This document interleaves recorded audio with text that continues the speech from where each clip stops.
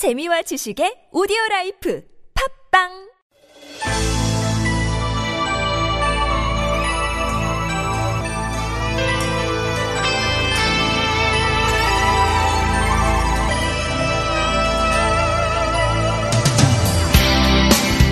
This week, we're thinking about those K-pop performances that took place just days ago in Pyeongyang.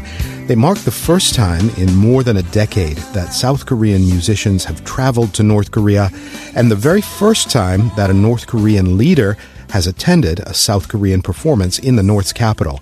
Until very recently, and some may say still on an ongoing basis, the regime of Kim Jong-un cracks down on access to K-pop and other forms of South Korean media, calling it even a form of cultural invasion.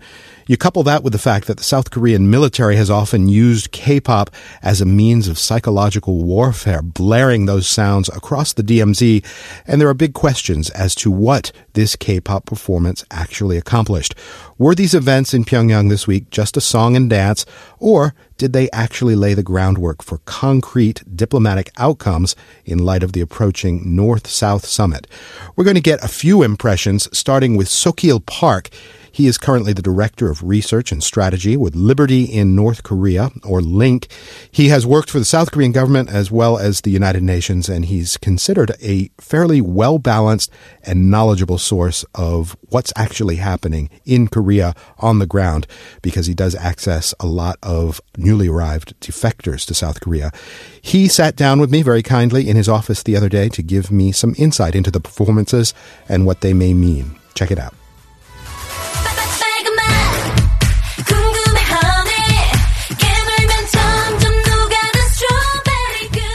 So, Keel, thanks very much for your time.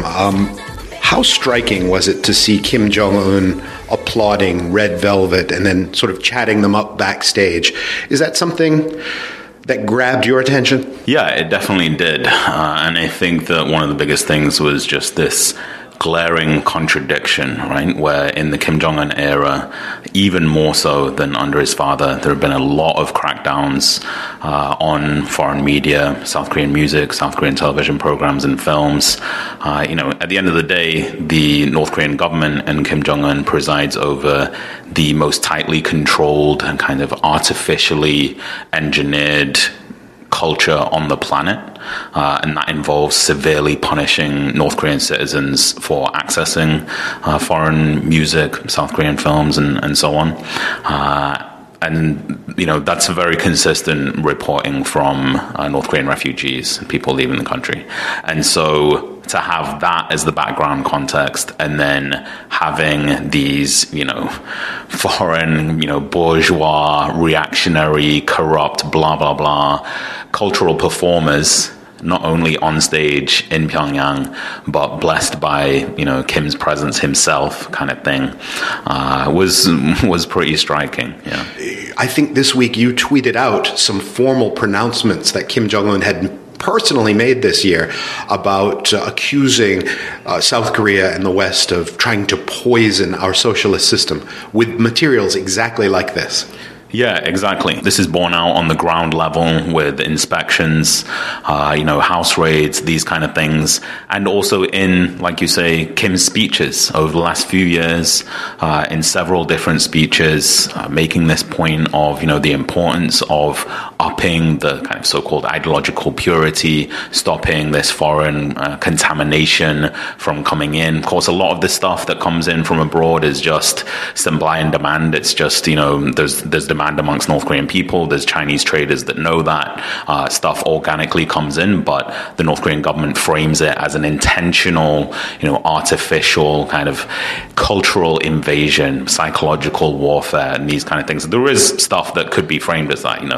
There is radio broadcasting, which is funded by the US government, for instance.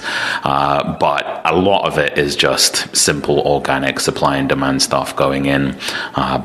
The Kim Jong-un and the Korean Workers' Party have a very strong line that they've been repeating against that. North Korea observers like yourself often point to the distinction between the signal that North Korea is sending outward and what it's sending to its own people. I'm wondering what kind of signal may be sent intentionally or unintentionally to the North Korean people regarding this K-pop concert. Is there any, could it be any way interpreted by the North Korean people as maybe it's more legal now, maybe it's okay for me to have this material in my home? Is that possible? Yeah, I mean, I do think that the contradiction spreads to the North Korean people as well.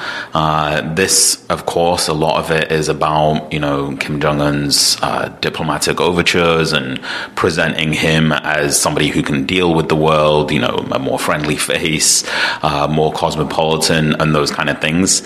It should definitely not be seen as evidence for any kind of policy changes, right? We don't expect more openness to foreign media generally inside the country. We've been here before in terms of hosting foreign musicians and so on inside the country. It doesn't relate to any kind of Pyeongyang perestroika or anything like that. Or glasnost, opening up on cultural policy. But at the same time, this, was on the front cover of the Rodong daily newspaper. It was on the North Korean Central Television. And so this has been not just to the direct Pyongyangites who are at the concert, but it was, put out to the broader North Korean general public. And, it does present a mixed message compared to some of the other things that have gone out. However, the core message here is not that, as far as the North Korean government's intention is concerned, it's not that, South Korean music or, capitalist culture and so on is good. It's that we are one, right? It's Korean unity. It's recognition from the South. It's all of these kind of things. And so, as well as the strategic imperative of trying to play his best hand with, announcing the completion of his nuclear deterrent towards the end of last year, and then now, very clearly approaching Beijing, approaching Seoul, and even DC, seeing if he can break out of some of the international isolation that's built up a lot over the last year. Really stepped up in a way that we've not seen that kind of increase before. But as well as that, sometimes I think that we can forget just the ideological imperatives. In a country that's as ideological as North Korea, it creates its own goals. It creates its own momentum. It's not just subservient to the strategic goals. And so, there is an ideological momentum and kind of goal in and of itself to promote this, frankly, now a fiction of Korean unity. We are one. These kind of things.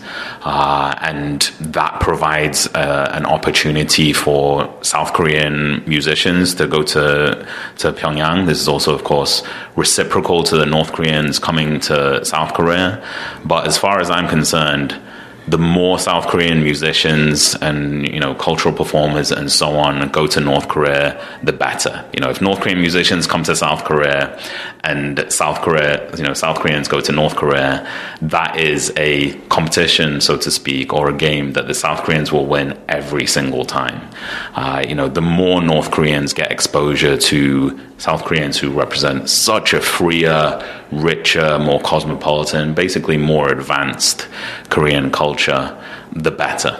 You can almost see that in some of the photographs, the still images of these events. Everything taken in North Korea, especially involving the leader, is so composed and everybody is almost in a state of religious fervor, ecstasy. And the South Korean interactions are so much more sedate, so much more neutral. That alone sends a powerful signal, perhaps, to the North Korean people. Yeah, I think that regardless of the North Korean government's intentions with this, and sometimes they can be kind of blinded by their own ideology, they can backfire. We've seen that happen in the past. North Korean government messaging, which is, for instance, intended to show that South Korea is corrupt, or that the South Korean people, hate their government. The government is delegitimate, because of some protest or something. North Korean residents see in the background of that will, okay, look, but it looks like South Koreans can actually express themselves. Yeah. And, for instance, when the protest democracy movement riots and even massacre in Gwangju in 1980, for instance, was reported in North Korea. 1980, a lot of North Koreans still had this, still very outdated idea of a very poor South Korea, maybe even poorer than themselves. And in the background of these photos, they were seeing, Gwangju, this smaller provincial city that actually had nice, big buildings and those kind of things for the time on the Korean Peninsula. And even things like, South Korean youth throwing Molotov cocktails at the South Korean police and soldiers and so on, and having, getting a subversive message actually about a level of wealth and prosperity and even freedom of expression in South Korea from that. And, that's going back, 30 odd years now. And so the North Korean government does have this history of potential kind of own goals and kind of weaknesses that come from their ideological positions, which are areas that we should keep on needling, so at every opportunity, almost for whatever reason they want to do a concert in Pyongyang, and even better if it was in other places as well in North Korea. Yep. The more the better. There's always meta messages below the surface of the content. The quality of the surroundings, the level of wealth. I still wonder how they process the candlelight protests. Show up for 6 weeks in massive numbers, cause no violence, and the president is out. How do North Koreans wrap their head around that? You can pile on as much Park Geun-hye dictatorship and so forth propaganda as you want, but that's peaceful and almost instantaneous change. Yeah, and, just like any other message or piece of media, it's going to be interpreted by different people in different ways. But especially if you have access to other data points, if you're maybe watching some South Korean films and dramas, secretly, maybe you've heard of some people from your community who have escaped North Korea, maybe even got all the way to South Korea, and then you get not just one instance of this kind of messaging, but several instances. And over time, you kind of, a lot of people will start to question something. They'll have a thought at some point that will be divergent from the intention of the original message. And so, in the long run, basically, whether it's under the radar, foreign, films and South Korean music and literature being smuggled in on memory cards, or if it's using some of these ideological weak spots of the North Korean government and actually going, on top of the table, so to speak, and going right into Pyongyang and presenting something different. A single instance of this isn't going to change the game, but it's all cumulative, right? It's all working in a positive direction of exposing the North Korean people to the outside world, to messages and bits of information that challenge the North Korean government's propaganda and narratives and ideologies. And that's a good thing.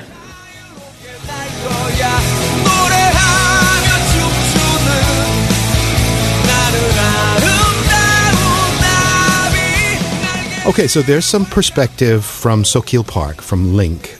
We're going to turn to some other members of the younger generation and just get their opinions on the issue. It's not 100% scientific, but it should give us an indication of what some up-and-coming generation members are thinking. And surrounding me are Lee Jina and Kwon Yong-il, who are graduate students at Seoul University of Foreign Studies, and Anna Bednarczyk from the Yonsei Graduate School of International Studies. Welcome to all of you. Hi. Good morning. Well, let's start with the outsider, and then we'll get the Korean perspective. Anna, what was your impression overall? Do you have sort of an optimistic or a cynical perspective on it? I think I'm more cynical about it, actually. This is a good event. I'm not saying it's bad. And it can bring some positive hope, emotions to that. But this kind of events happened before.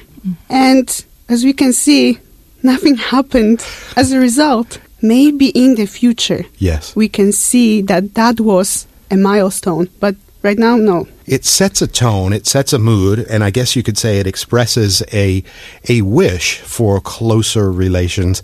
but does it actually change anything on the ground? Why don't I turn to Kwon Young-il? What did you think of this week's Hallyu in Pyeongyang, K-pop in Pyeongyang? K-pop in Pyeongyang, people are not really used to K-pop, I think. So to them, it would have looked awkward. Yeah, in North Korea, you are banned from listening to K-pop songs. So it was very surprising to see, all the North Korean were listening to K-pop songs, and they showed a little bit of response to K-pop singers even, right? Pyeongyang is very famous for the singer who can express the emotion Han, right? Yeah, so I think that North Korean were kind of, engaged with Pyeongyang singing, and they can feel the emotion Han from her songs. Han, it's described as a uniquely Korean kind of feeling. Is Han the bridge between North and South Korea? I would say it may be, but I'm not really sure if Han is a commonly shared emotion between North Koreans and South Koreans, because for North Koreans, their emotions are usually controlled and they're not supposed to show their emotions or thoughts. So even though they have that idea, I think they're probably controlled not to show it, and they're probably not being able to think about it. Was that on display in this concert? Do you think that the audience reactions were genuine, or did you get the feeling that they were coached along? What was your sense watching the audience applaud?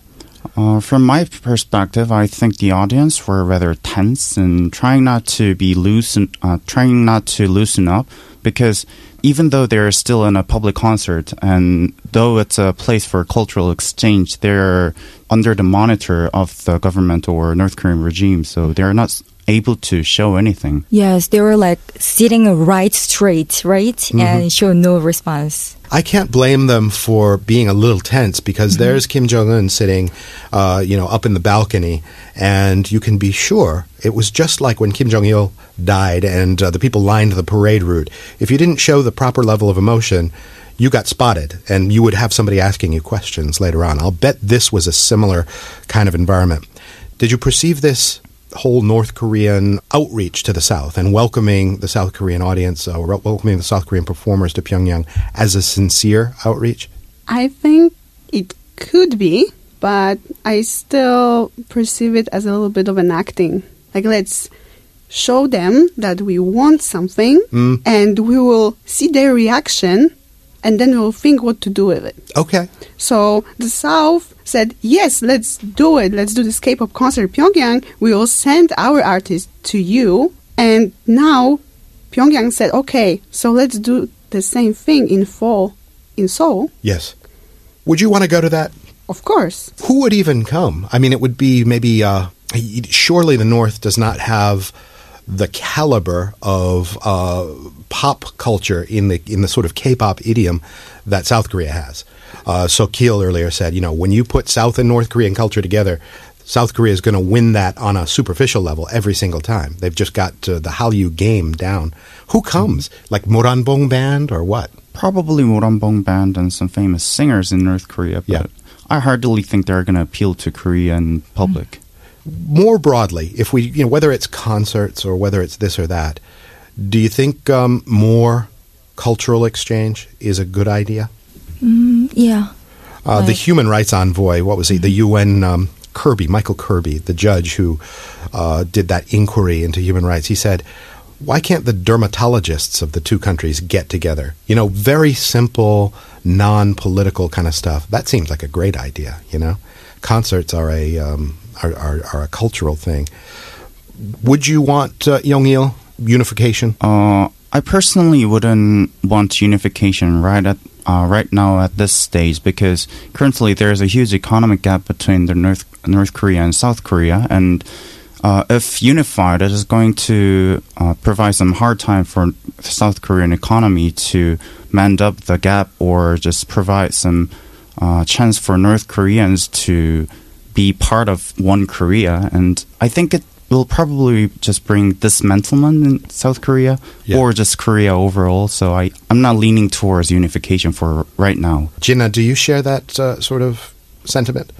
I don't want unification either, because I think there are a lot of conflicts within South Korea. Like, we have a lot of gaps and conflicts between generations and, between men and women these days. So I don't think unification is a good idea. Like, we have too many problems to solve in South Korea. I was talking about this issue with my friends, and they were like, in the concert, the final song was like, "Our wish is unification," right? Uh-huh. But we were like, no, that's not our wish. Like, we don't want that. I can't help but wonder if the singers, of course, they've got that as their performance number, mm-hmm. and they're told to sing it with all their sincerity. Mm-hmm. But if I could do a little survey of all of those singers, especially the young ones, mm-hmm. and Red Velvet and so on, what their impression, what they would really feel about this question. Okay, Anna, you don't have a whole lot of skin in this game, whether it unifies or not. How do you feel? There are few things when it comes to like the issue of reunification and being a foreigner. Because when I talk with my friends, we're always saying, oh, that would be good if there is a reunification because peace and democracy and everything. But on the other hand, we know that it's kind of a dream and we shouldn't live in that dream.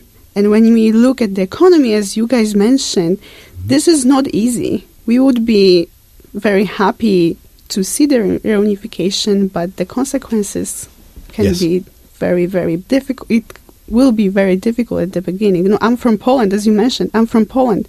And Poland has communistic past. So when we look at North Korea, we're like, guys, we know that you can do better, but what can we do about it? We can just observe. From the fall of the Berlin Wall on, and you had the Solidarity movement in Poland.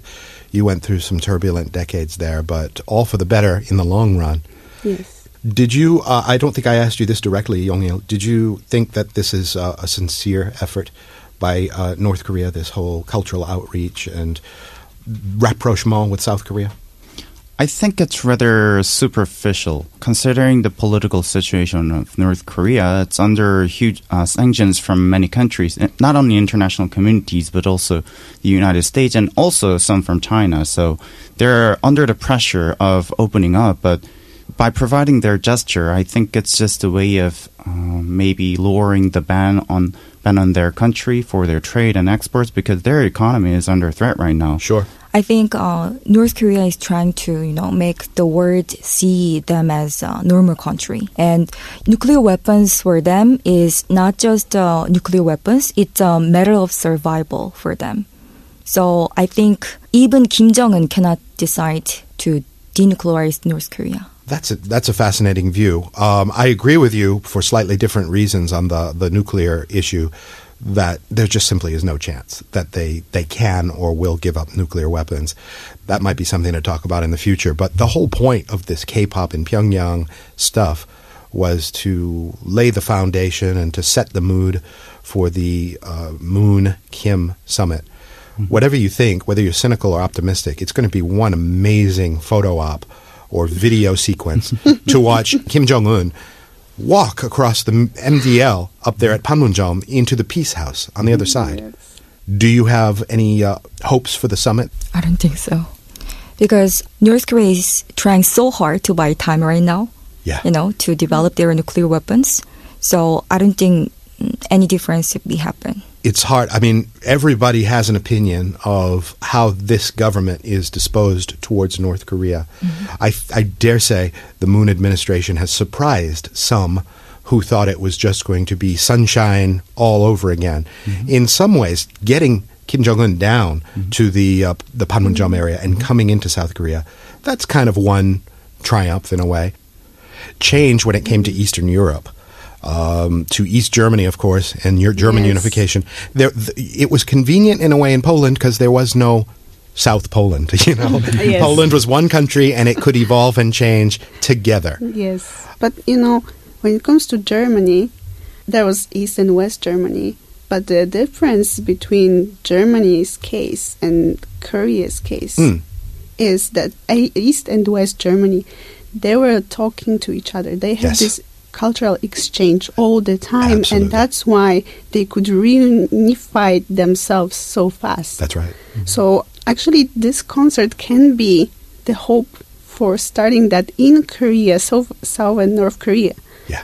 So if they start now, who knows, maybe in 20 years, something will happen. You got one long time horizon there. I think things are going to happen faster than that, but your point is well taken. I mean, every time South and North interact, there's always something that happens under the surface, and North Koreans have a chance to notice something, right? Mm-hmm. I think we can talk about this again on some future date, maybe after one of the summits.